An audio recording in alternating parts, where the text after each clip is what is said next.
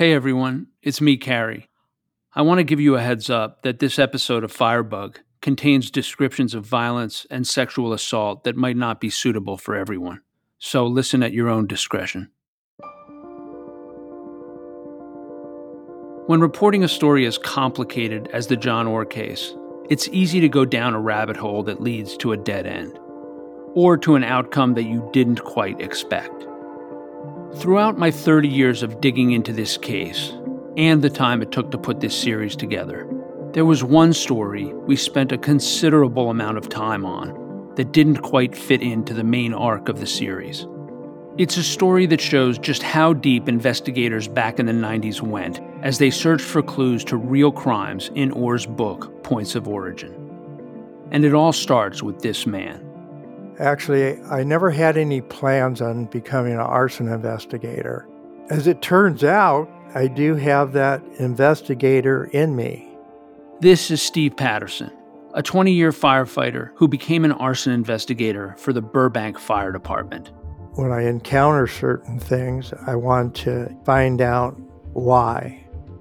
Back on December 13th, 1990, long before John Orr's arrest, Patterson was working a side job. I was on the Johnny Carson show, serving as like a safety officer there. I got a page. I needed to respond to a fire at Mort Surplus on Victory Boulevard. As I drove up to the scene, I found an unbelievable fire burning in this relatively small building. The fire was just boiling out of the top of the roof and a lot of black smoke. I get out of my car and I see John Orr, and he's videotaping the fire. I did wave to him. I didn't give a lot of thought to it. I thought, wow, you must have been in the area to get there that quickly. While firefighters put the blaze out, Patterson interviewed employees in the parking lot. One said she saw the fire start in a pile of cardboard boxes in the back room. That was the point of origin. Since Orr was already there, Patterson decided to ask him for help. I thought, well, he's an experienced investigator. I'm going to have him come over and help me analyze the scene. As we're looking at the fire scene, he starts pulling me away from the area of origin. He wasn't eager to dig into anything.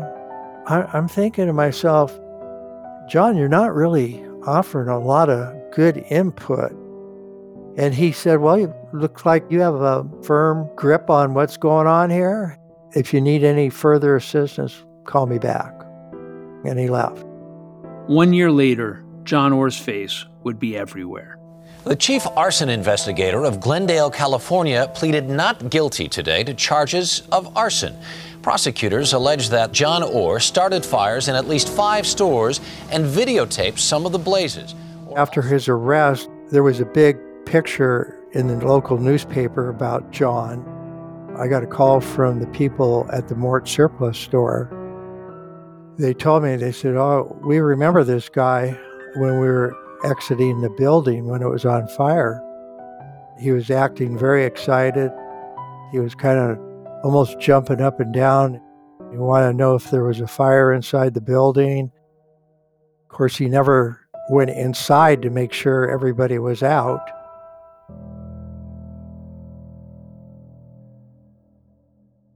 After Orr's arrest, the ATF invited Patterson to their LA office to discuss the fire at Mort's. He was brought into a room and shown the video that John took that day. In viewing the video, it was obvious that he was videotaping the fire prior to the arrival of the fire department. John was videoing them coming into the scene. Orr hadn't told Patterson that he had been there since the very beginning of the fire, filming all of it. That would have been key to my investigation. So it was pretty obvious why he didn't do that, though. It would have led to a lot of questions that he would have been forced to answer. It wasn't long before Patterson saw a familiar face in the video. His.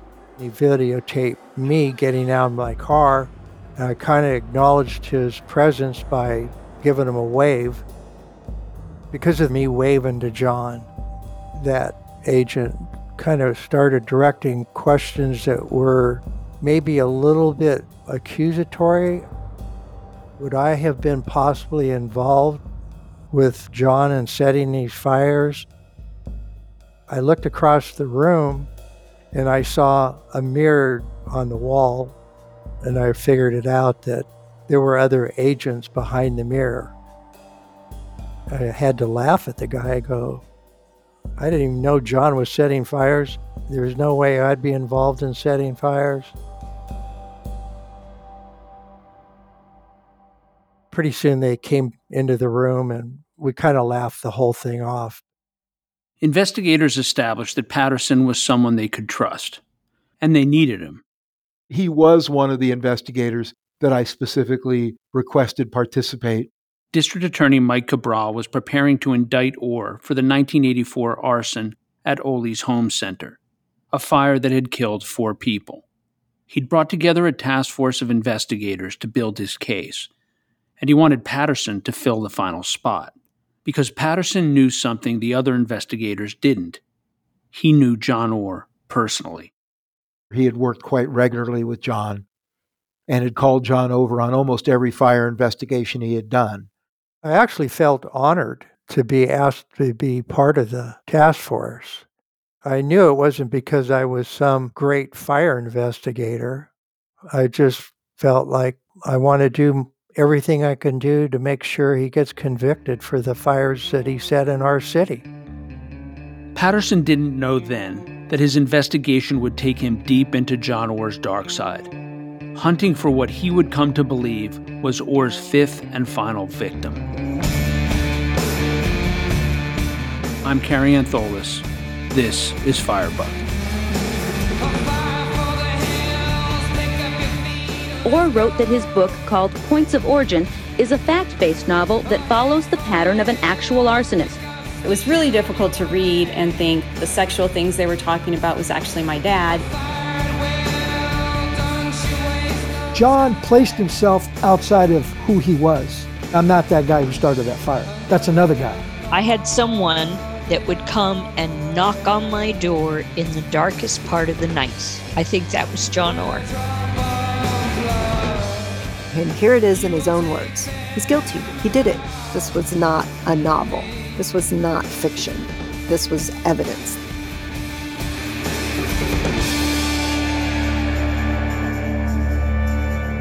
Epilogue 1, The 5th Victim.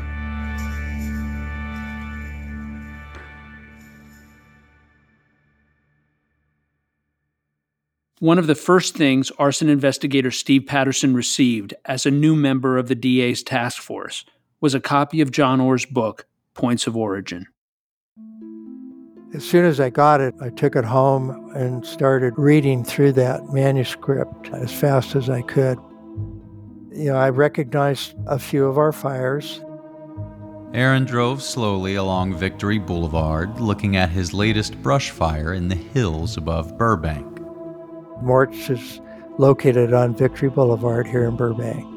It was easy to recognize that fire. Aaron evaluated the area at the back of the store. He smiled and lowered himself down in his seat, picking up the old newspaper he always kept handy.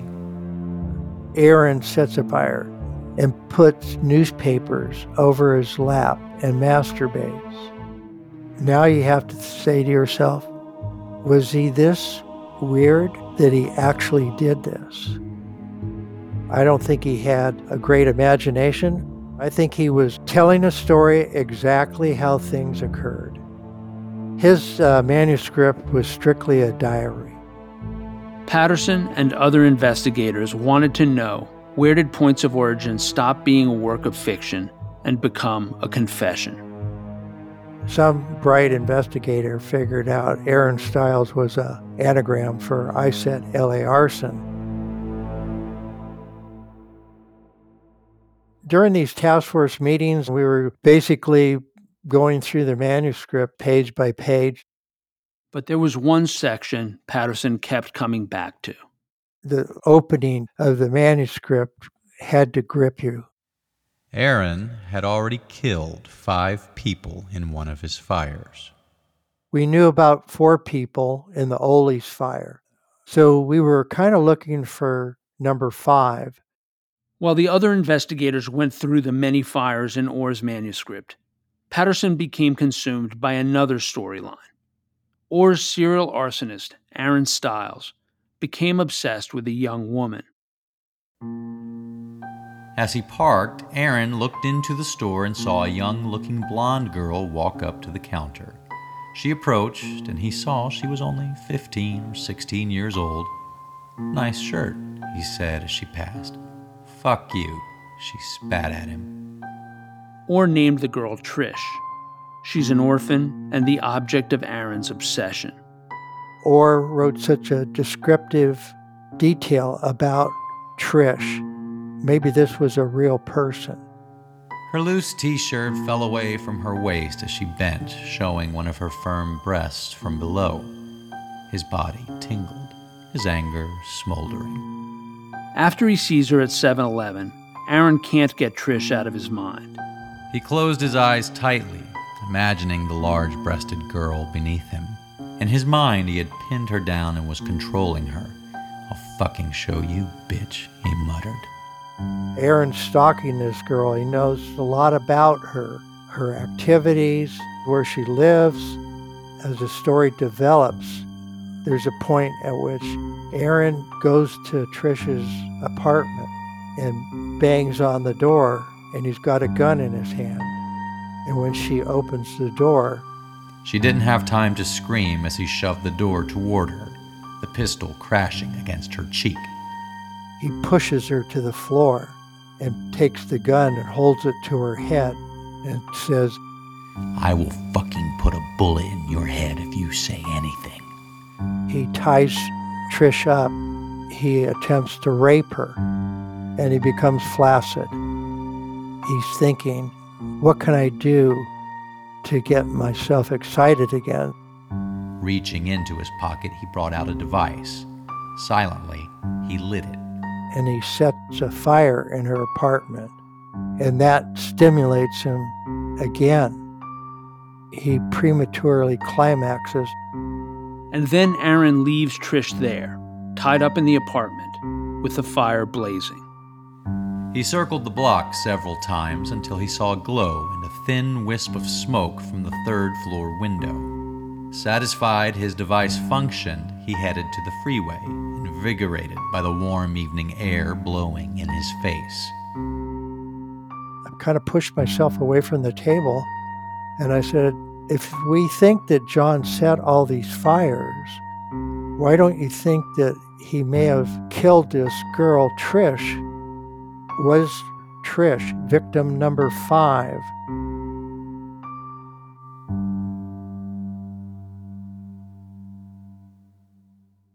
Welcome to True Spies, the podcast that takes you deep inside the greatest secret missions of all time. Suddenly out of the darkness appeared Bin Laden. You'll meet the people who live life undercover. What do they know? What are their skills? And what would you do in their position? Vengeance felt good. Seeing these people pay for what they'd done felt righteous. True Spies from Spyscape Studios, wherever you get your podcasts. Have you ever felt like escaping to your own desert island? Jane Gaskin did exactly that, trading in the family home to begin a new life in the tropics. But she soon discovers that paradise has its secrets. I'm Alice Levine, and this is The Price of Paradise, the island dream that ends in kidnap, corruption, and murder. Wish you were here? Follow The Price of Paradise now, wherever you listen to podcasts. Having read the manuscript, clearly I was concerned about public safety. District Attorney Mike Cabral had assembled a task force to investigate John Orr, and central to the case was Orr's novel, Points of Origin. This was very scary. The conduct was extremely scary. There's conduct in there that involves sexual assaults, attempted murders as well as fires, and I found that very frightening. He was maybe capable of a lot of other things than we were looking at.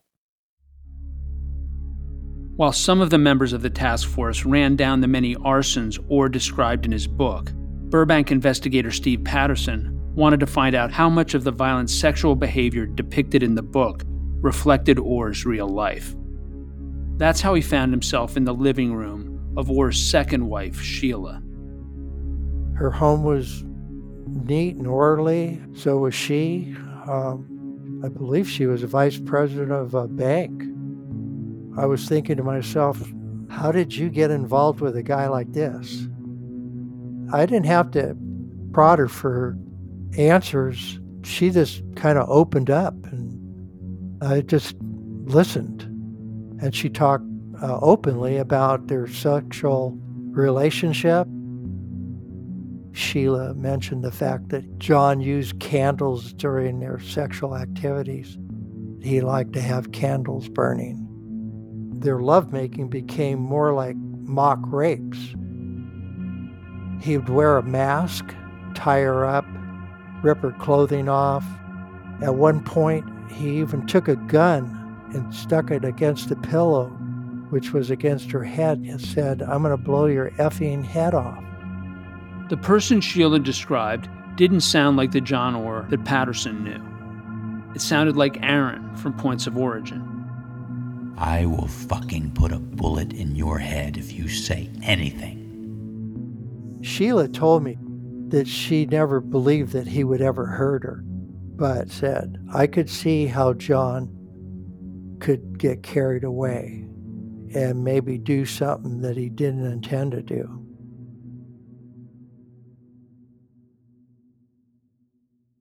This is a pattern that John has established with Sheila. Now, these other women in his life, are they going to tell me the same story? Patterson tracked down a girlfriend of John's, a woman who worked in the Glendale Dispatch Center. She was another woman that didn't need much prodding about her sexual activities with John. She pretty much said exactly what Sheila had said.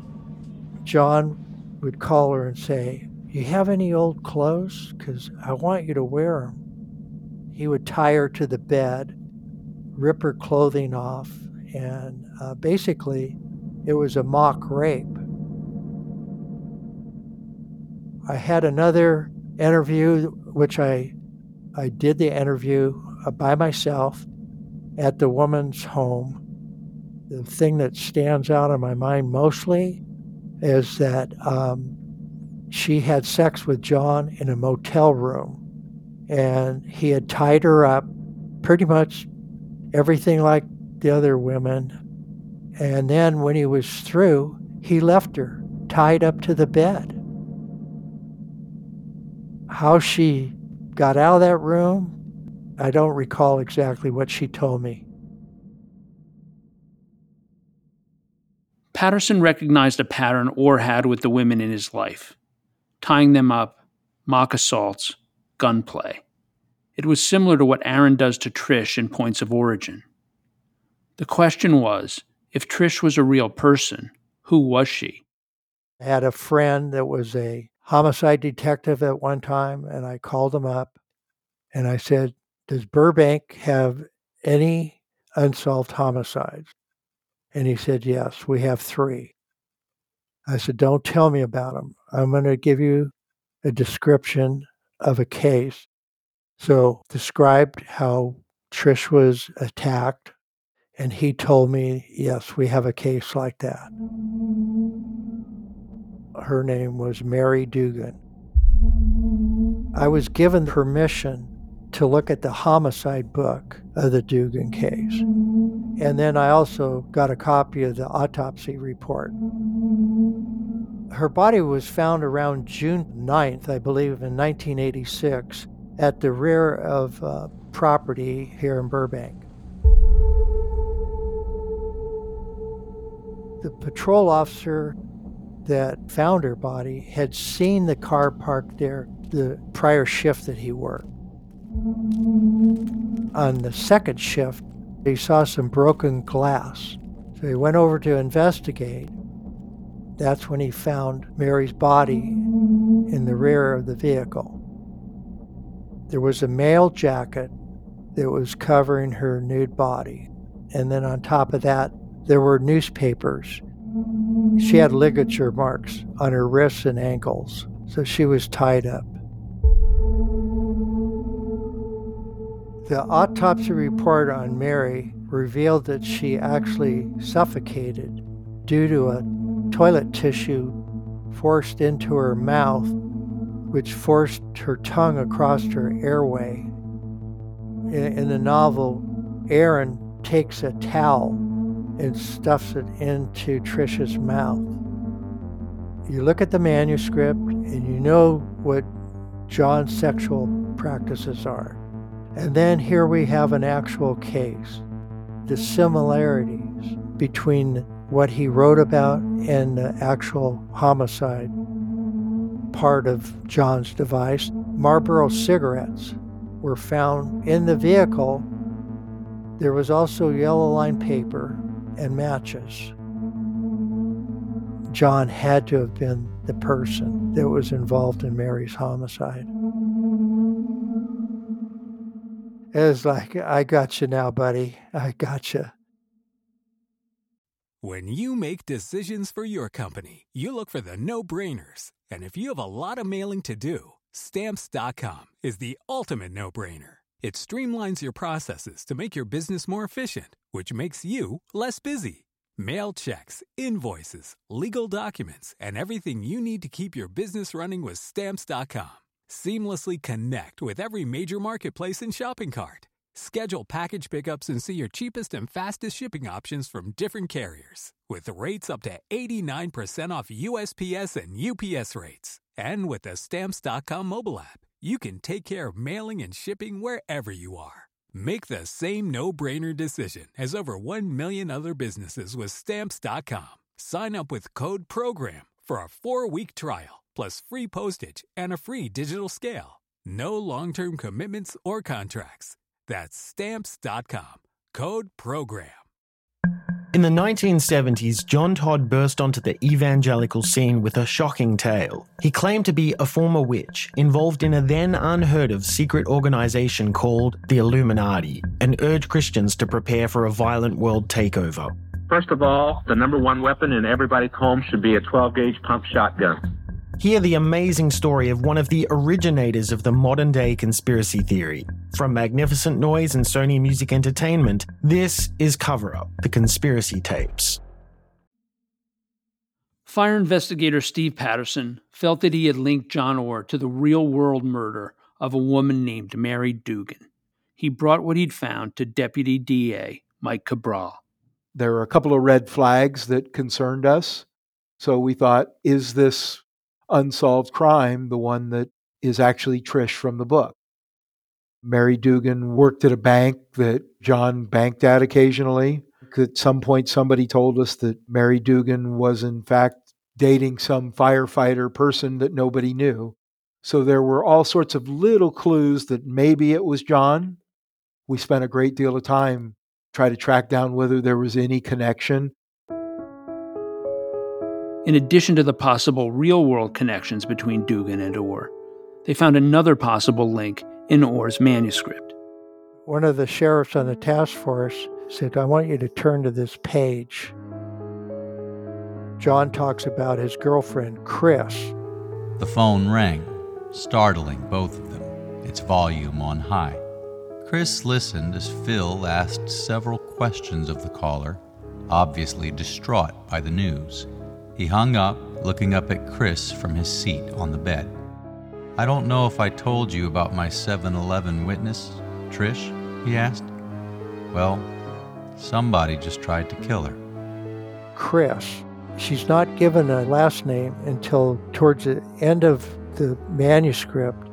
Chris's last name was given as Kilmary. Chris let him talk on as she picked up the phone, dialing the hotel operator.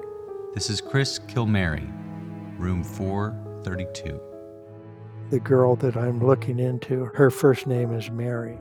There are no Kill Marys in the California DMV. I used to get chills and the hair on my neck would stand up. I got a physical reaction to that connection. Patterson felt like he was on the right track, and the more he learned about Mary Dugan, the more dedicated he became to solving her case. You know, it was a tragedy that someone that age would have died in such a way and then been discarded the way she was. It just, I just couldn't help but feel for the family. I looked at the Dugan family kind of as comparable to my own family. My oldest daughter was about the same age as Mary. You couldn't help to think if it was your daughter. Anyhow, yeah, it's you can't help but get emotionally involved. Patterson's obsession with the Mary Dugan case did not make him popular with the Burbank Police Department. I actually was pointing out some failures in the initial examination of the Dugan case. Within a month or two of Mary's death, Burbank classified her death as a cold case. Now that's astonishing to me, how you can make it a cold case so quickly. I was up in the office doing some paperwork, and my boss called me and said he wanted me to come down into his office. When he got there, Patterson was met by his boss and a lieutenant from the Burbank Police Department. So the three of us were seated in the office, and pretty soon my boss got up and left me and the lieutenant in there. So, he's quite pleasant. I don't really remember what the conversation was. I'm sure it had something to do with Mary Dugan. The lieutenant and I were sitting maybe 3 feet apart. All of a sudden, he lurched forward in his seat, and he took his index finger and he pointed it right into my face. And he said, "I'm telling you right now, take your fucking nose and stick it somewhere else." And that's when I told him, "Fuck you. Now, what do you want to do about it?" And he got up and he left the office. From that point on, I was persona non grata at the Burbank Police Department. I had reached the end of the line as far as cooperation within any aspect of that homicide case. To justify my feelings, there's always been something that was there keeping me from getting the information that I really wanted and needed. I felt frustrated. I tried everything.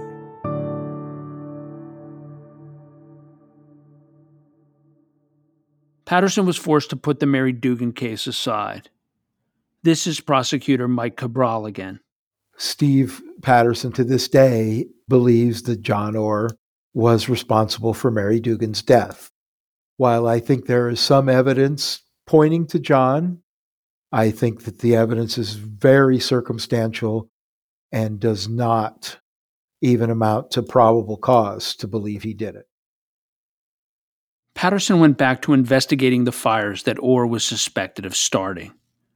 As part of the task force, he helped to collect the mountains of evidence that would eventually convict John Orr of the Ole's fire. However, because of Patterson's efforts, physical evidence from Mary Dugan's rape kit was eventually submitted for genetic testing. One of the things that John's conviction did is it allowed us to obtain his DNA to see if there would be a match with any of the evidence from Mary Dugan. I got a call from the captain over the detective bureau that told me, "I'm going to tell you that John Orr did not kill this girl and that it's an active investigation, and that's all I'm going to say." The DNA from Mary's rape kit excluded John Orr as a suspect, and initially it wasn't linked to anyone else either. Finally, in November of 2019, there was a huge break in the Mary Dugan case. An arrest in two 30-year-old murder cases. A 64-year-old man has been charged with the 1981 and 1986 murders of two women. Genetic genealogy led investigators to the suspect.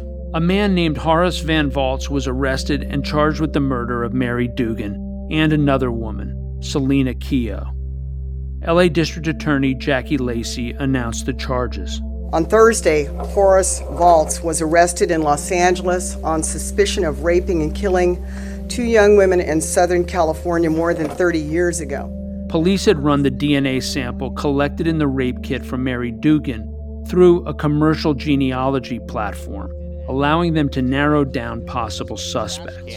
That led to his arrest on Thursday. So he's accused of sexually assaulting and killing this woman, 22-year-old Mary Dugan. She was found in the trunk of her car in a Burbank parking lot in the summer of 1986. Police found 21 photographs of young women in a search of Van Valtz's home and are asking the public for help in identifying them as possible victims.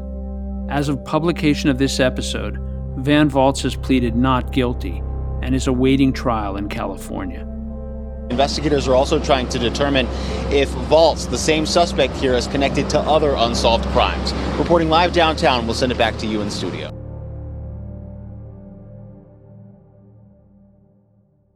Steve Patterson retired from fire investigation in 1998. To this day, despite the new DNA evidence, he still has a hard time letting go of the clues from points of origin that pointed to John Orr as the killer. I just wanted to solve this Mary Dugan case in the worst way. It's still very difficult for me to believe that John wasn't the one, but all the DNA evidence connected this Horace Valtz to the crimes. So I had to be satisfied with that. Patterson went down a rabbit hole that ultimately led to a dead end. But without his dogged effort, Mary Dugan's DNA might never have been entered into the California criminal database, and Horace Van Valtz might never have been connected to her murder. It was largely due to Patterson's persistence that Mary Dugan's cold case may possibly be solved more than 30 years later. On the next bonus episode of Firebug, we look at the bizarre case of another prolific serial arsonist. I started to realize that this guy had this kind of reign of terror that stretched back many years and touched more people than any of us had imagined.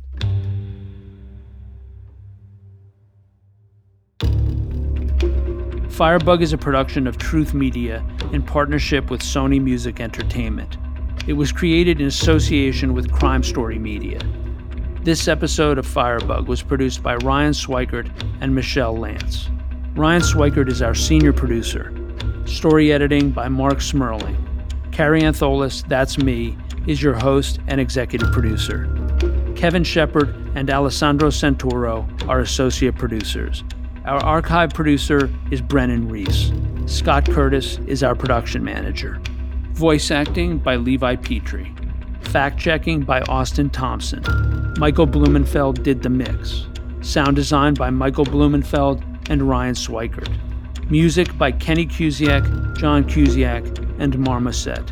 Our title track is Young Men Dead by Black Angels. The full season of Firebug is available now for binge. So if you've enjoyed the show, please tell your friends. And as always, thank you for listening.